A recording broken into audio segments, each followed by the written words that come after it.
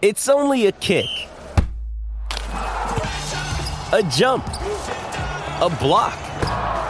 It's only a serve. It's only a tackle, a run. It's only for the fans. After all, it's only pressure. You got this. Adidas. Want to witness the world's biggest football game? Head to iCanWin.com.au, predict Australia's score with a crystal ball, and it could be you and a friend at the FIFA World Cup Qatar 2022 semi-finals, all thanks to McDonald's. Maccas, together and loving it. TNCs apply. Black Ferns are a hot ticket at the moment. So hot perhaps on the field last week as they were pretty much overrun by England in a record defeat. So what can they do about it? And what do they have to change? Joining us now to review and preview the action is Black Fern number 182, Charmaine Smith. She played 27 tests before sadly her career was ended prematurely due to a neck injury last year. Charmaine, thank you very much for joining us first of all.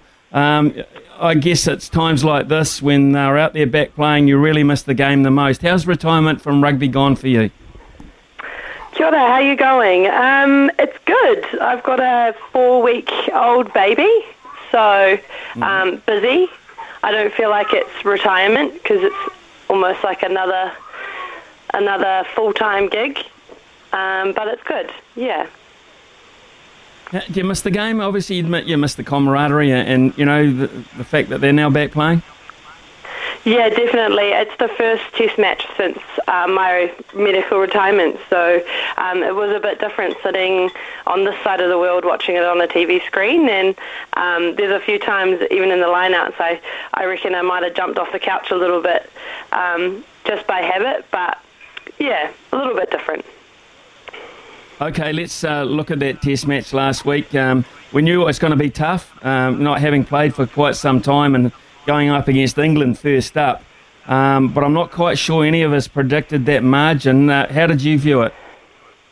Yeah, I know it blew out the score. I think the Black Ferns, they know that it wasn't good enough, but it's a starting point for them, and they won't want to bank on the fact they haven't had a test match for 2.5 years. They know it's not good enough, and the good thing about losing is I think they know they have some pretty honest reviews and always have, so they'll know exactly what they need to work on and what went wrong and where, and that's what they're going to need to take into next weekend as well. But I think for me, as a forward, it all starts at set piece. So there'll be some, pretty in-depth reviews into both their scrums and their lineouts, I think, because it has to start there. Well, Charmaine, during your career, one of your areas, of course, of expertise was the lineout. That was an issue last week. How do they sort that out in a week's duration? Yeah, it was an issue, and England, their set piece are one of the best in the world, and so they just we need to work on our timing, accuracy and speed. We just weren't fast enough against them, and that was pretty evident in how many ones they stole from our attacking lineouts. And then on defence, I don't think we contested many or if any of their balls, so just getting up in the air against them and putting some pressure on their lineouts so they don't get that confidence going for their attack as well. Who's got to lead this revival from your point of view of the personnel within the group? I mean, you played a lot of your rugby alongside Eloise Blackwell, of course, and I would imagine she felt that loss pretty heavy. So who do you think Glenn Moore will be going to on an individual basis and say, we need you badly this week?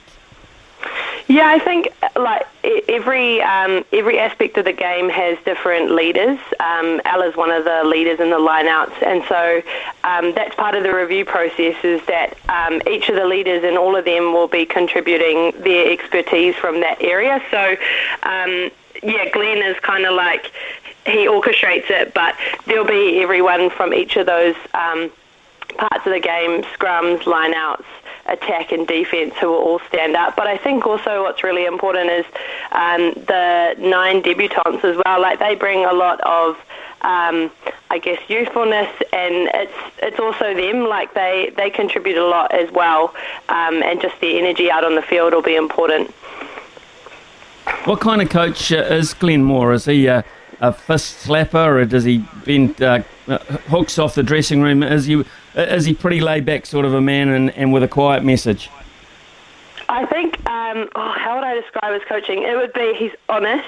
You know where you stand with him, and I think that's why people really respect the way he coaches, is because if you're not doing something right, you'll know. And it's not so much focused on what you're doing wrong, but he'll also help you find the solution into fixing it. So, yeah, he's an honest, bit of a straight shooter as GM. So let's look at that environment, which you've been very much a part of course.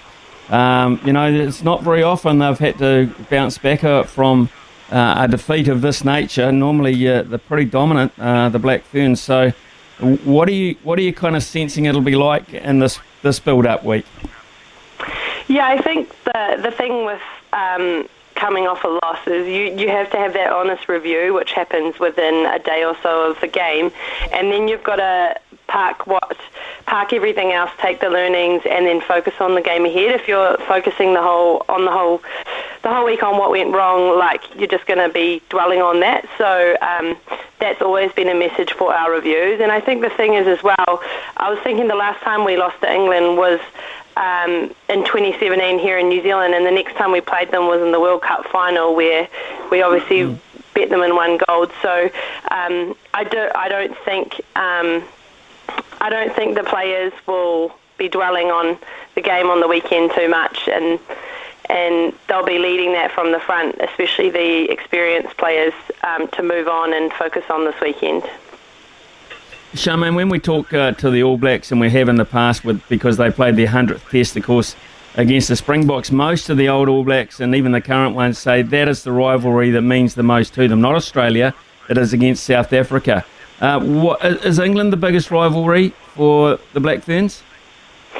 Yeah, I think it is. It's a fierce rivalry.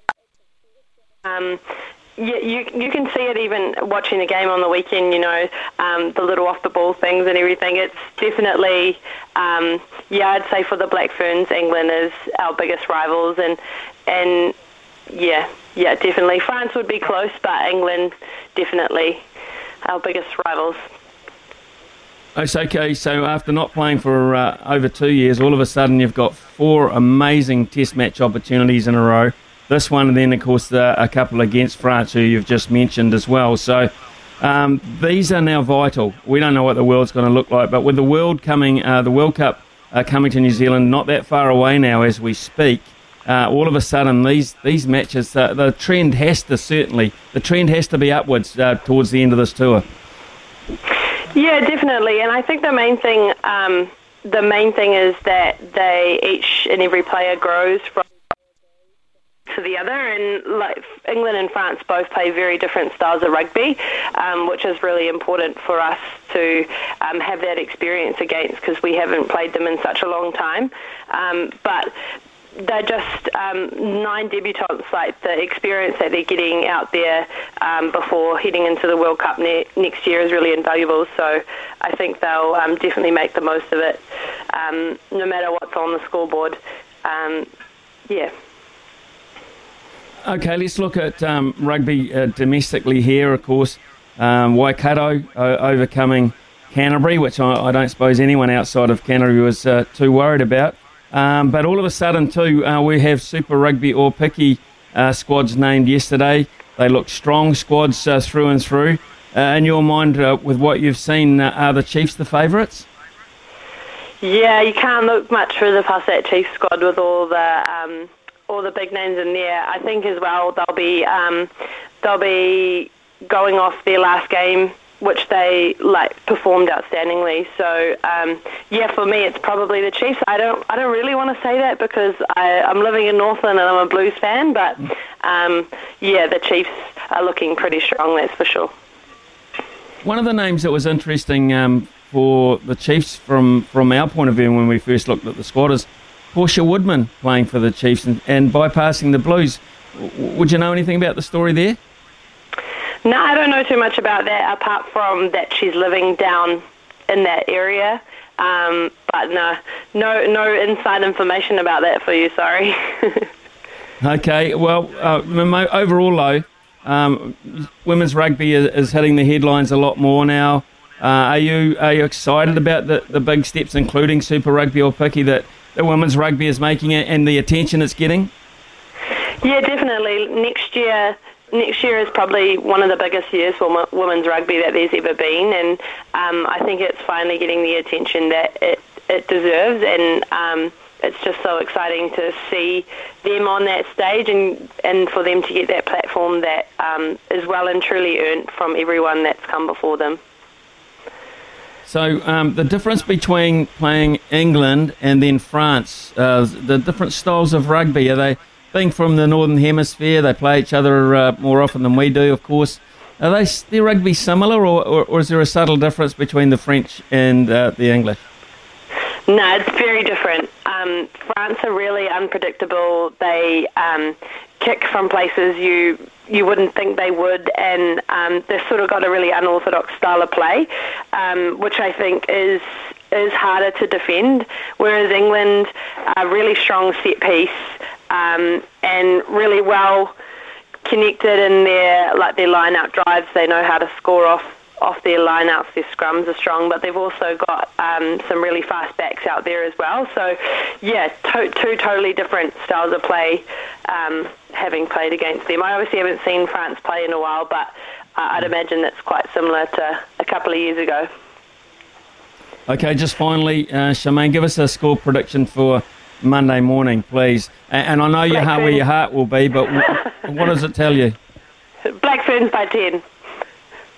Black Ferns by 10. Well, that will be some turnaround if that happens. Thank you very much, Charmaine, for your time this morning. New baby, exciting time in your life. Good luck with that. And we hope to catch up with you again as women's rugby takes so much more of a centre stage. We'll be getting hold of you. Don't worry about that. Thank you. No worries. Cheers.